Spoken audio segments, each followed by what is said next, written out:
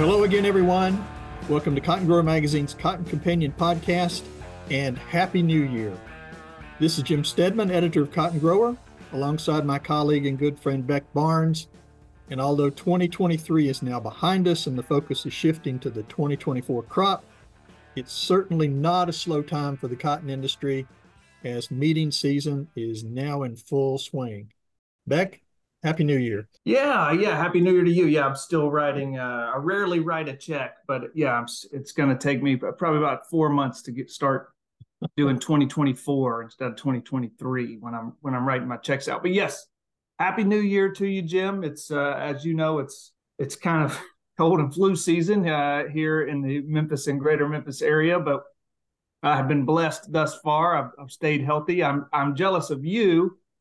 As I have been homebound when it's been the coldest week of the year here as we record on the 10th of January. But I know that you have been out of the house. You've been traveling a little bit with getting to these meetings, getting to go to Beltwide. Yeah, there's nothing like shaking off the fireworks and the confetti from New Year's and climbing on a plane the morning of January 2nd and flying to Fort Worth for the Beltwide Conference. How was that airport experience, by the way? Holiday. At this point, I didn't have to make connections through DFW, that's key.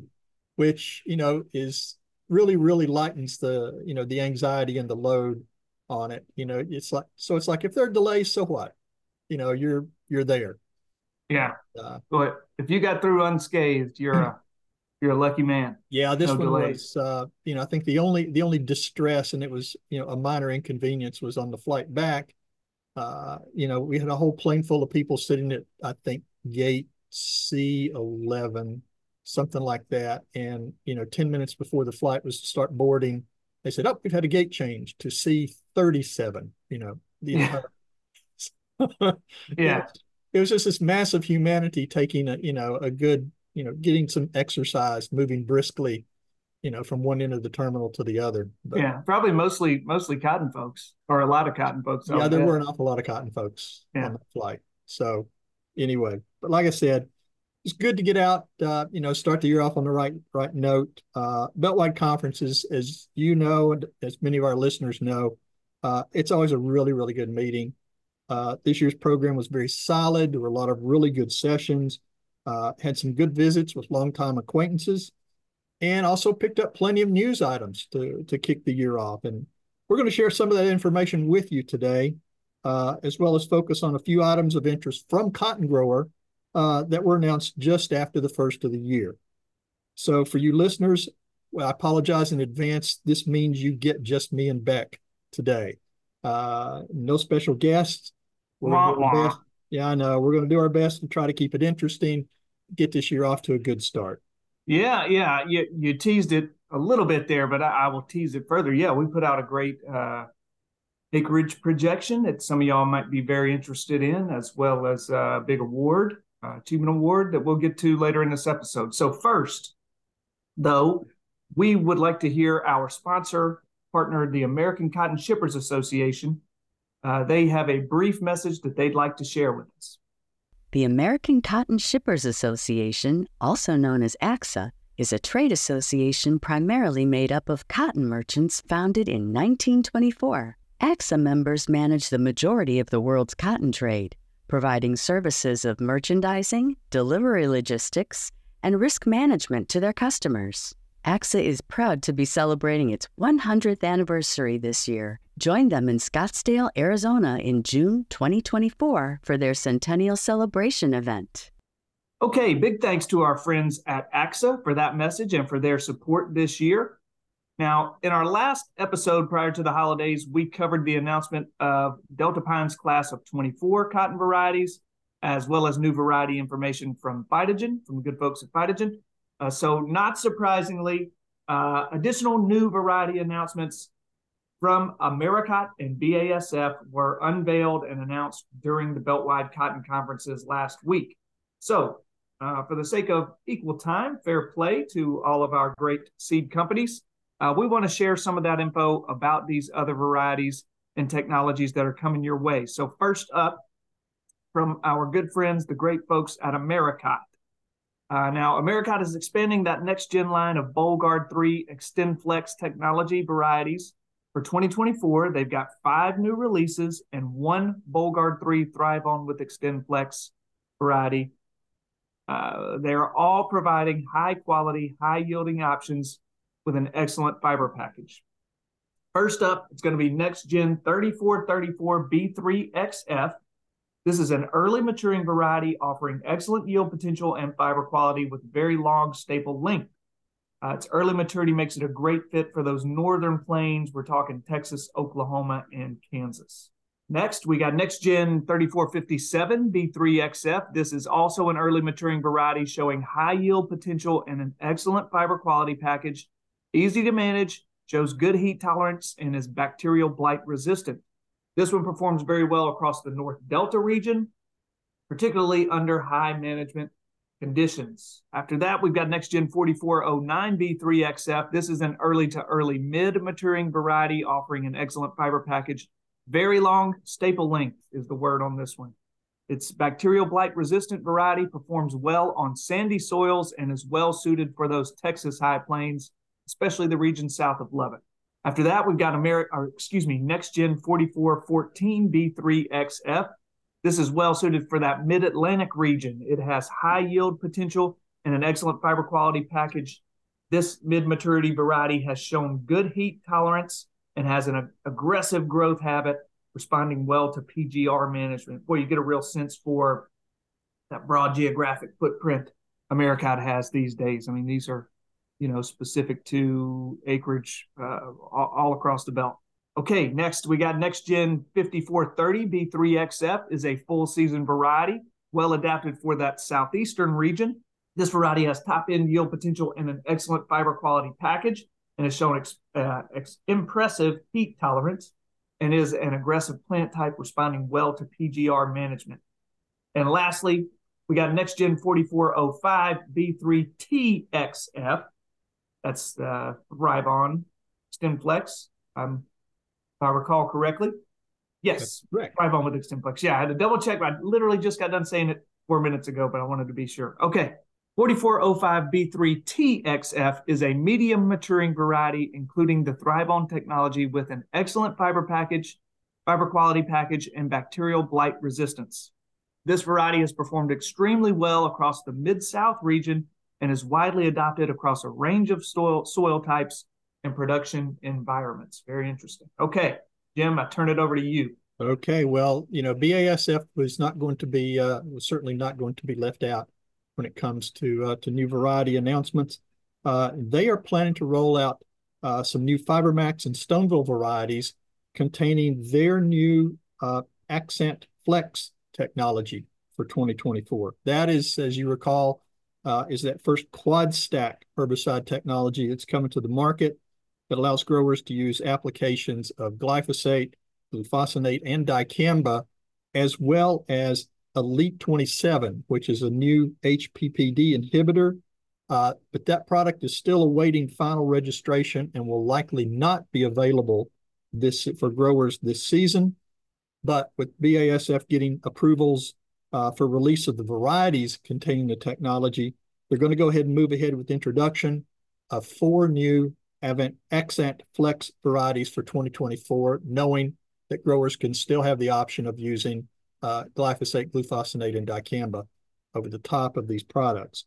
Now we're getting we've all looked at sort of the alphabet and numerical soup that has followed variety names for the last several years, and BASF is bringing 2 more alphabetical designations to these varieties. These varieties are going to be identified by the letters AX for Accent Flex, for weed control only, and by AXTP, which would be Accent Flex with Twin Link Plus, that brings both weed and worm control.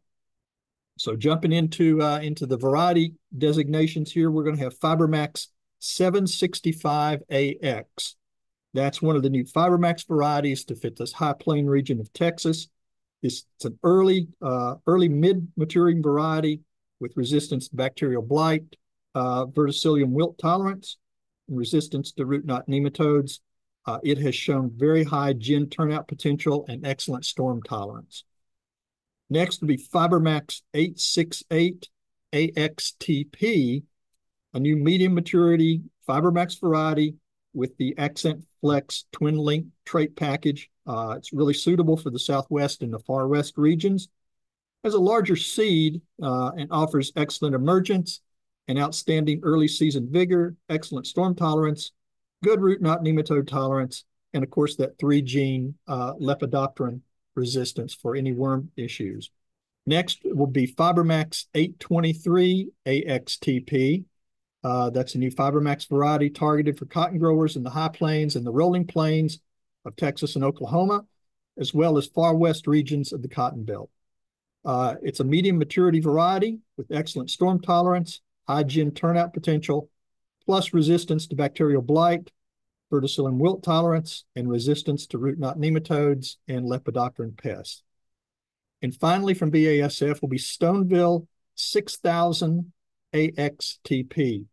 That's a new medium to full maturity Stoneville variety. It has a really strong fit all across the Cotton Belt, provides growers with resistance to bacterial blight, good root knot nematode resistance, 3-gene lepidopteran resistance, excellent fiber quality, and high gin turnout potential. Now, like any new product and technology launch, availability of cottonseed containing the Accent Flex technology for 2024 is certainly subject to many factors, and some seed may not be available for use in all cotton growing areas. So that's something to watch out for when the label for Elite 27 is released. And like we said, registration for that product is pending, probably likely coming after planting season this year. And that's pretty much the news from Beltwide, except for one other item that we want to touch on quickly. And that's congratulations. Congratulations to Camp Hand, who is University of Georgia Extension Cotton Specialist, who was named the 2024 Cotton Specialist of the Year during a special dinner during the Beltwide Conference. Camp does a great job over in Georgia. He's got a lot of projects and a lot of activities going, and certainly well-deserving of this honor. So again, congratulations to Camp for that. Also, Jim, he is forgive me for those of you listening, I started speaking with my mic on mute, which is a common occurrence here at Maestro Media Worldwide, with me specifically. But no, Jim, Camp is a great friend of the Cotton Companion podcast. I mean, we've had that guy on before. He's been very helpful to us. And the guys who volunteer to be friendly with media in the way that he has and comes and share his wealth of knowledge with our audience, that's farmer-friendly stuff. That's guys who care about their farmers. So Camp is certainly that type of guy. He's a farmer-first guy. So we appreciate him, and that was a well-deserved honor that he received.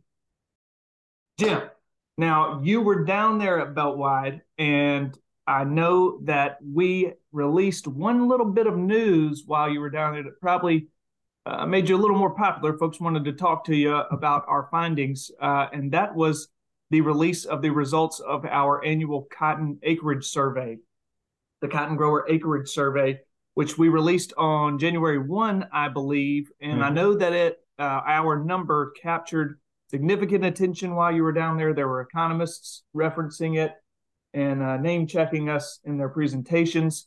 So can you give us a recap? First off, we need you to tell our audience what our projected acreage number is and tell us how it was received at that conference. Well, I'll be happy to. It almost feels like this is old news. We're the second week in January. It already feels like this is old news. But again, like you mentioned, we do this acreage survey based on, we basically survey our readers. We spend a lot of time on the phone and email and messages back and forth to the state extension specialists. We talk with economists. We talk with other folks related to the U.S. cotton industry. To say it's a truly scientific survey would be a real stretch. But looking at the numbers that we got, the information we got in hand, we have projected that U.S. cotton growers, and this is both upland and Pima acres, are going to plant 10.19 million acres of cotton in 2024. When you look at USDA's final reported planting acres for 2023, and that came out toward the end of October last year, comparing it to this projection, that's down roughly 42,000 acres, which in the big scheme of things is probably not very much. It's flat. Yeah, and if you really want to boil it down, to percentages, it's the best I could figure out with my East Tennessee ciphering abilities. That's a 0.5% down from the pre-harvest numbers from 2023. So in essence, you could say we're seeing no significant change in cotton acreage moving into this year. Yeah, I would say, with that in mind, flat is kind of optimistic not optimistic, but it is a more robust projection than maybe the things we were hearing at harvest time when I kept hearing, people say we're going to be down next year. We're going to be down next year. Flat acreage would represent more than we heard some people say. Jim, I know that for full disclosure, I used to do this when I was on the editorial side. I used to be the guy who conducted the acreage survey, and now Stedman does a great job with it. But I know that people would always ask me about our methodology. So could you just because people want to know, well, how accurate is that number, and what's the context there? So tell the folks what time frame we were conducting our survey, and also can you tell us how many responses we got? Ballpark. Yeah, first of all, you have to please keep in mind that this always comes in our January issue. Now, our January issue means we're in production. We're writing this article around the 1st of December. So our survey time frame for this really started about early November with some electronic surveys going out to our readers, at least the readers that we have email addresses for, and that's a significant number of folks. A lot of conversation again with state cotton specialists because you're into harvest in a lot of places, and in some states they were actually kind of finished by that point.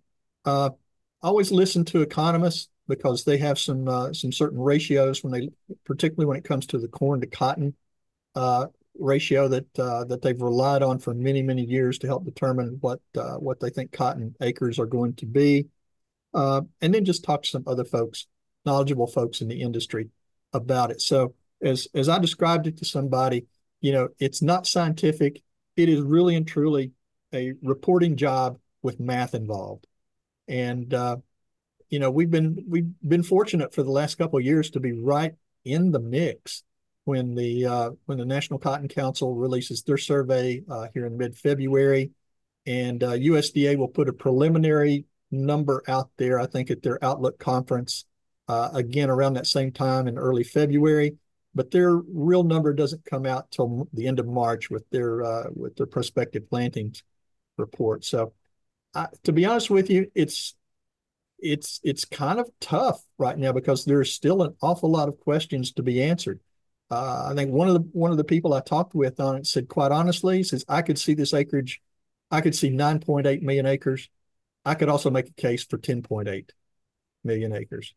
So there's still a lot of unknowns out there. And I think the biggest factor on it, when it comes down to it, is Texas. Last year, for the last 2 years, as we know, been dealing with, with droughty conditions, prolonged high temperatures, all sorts of, things that have basically, cost them 2 good crop years, pretty much in a row. Now you're in a new El Nino weather pattern.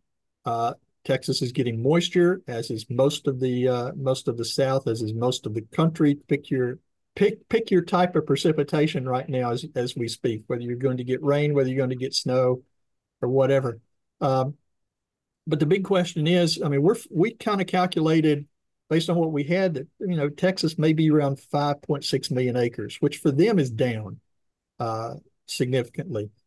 If we go into the growing season or the planting season here, and of course South Texas, that will start here probably in about a month, and then move on up into the high plains, up northern into the state.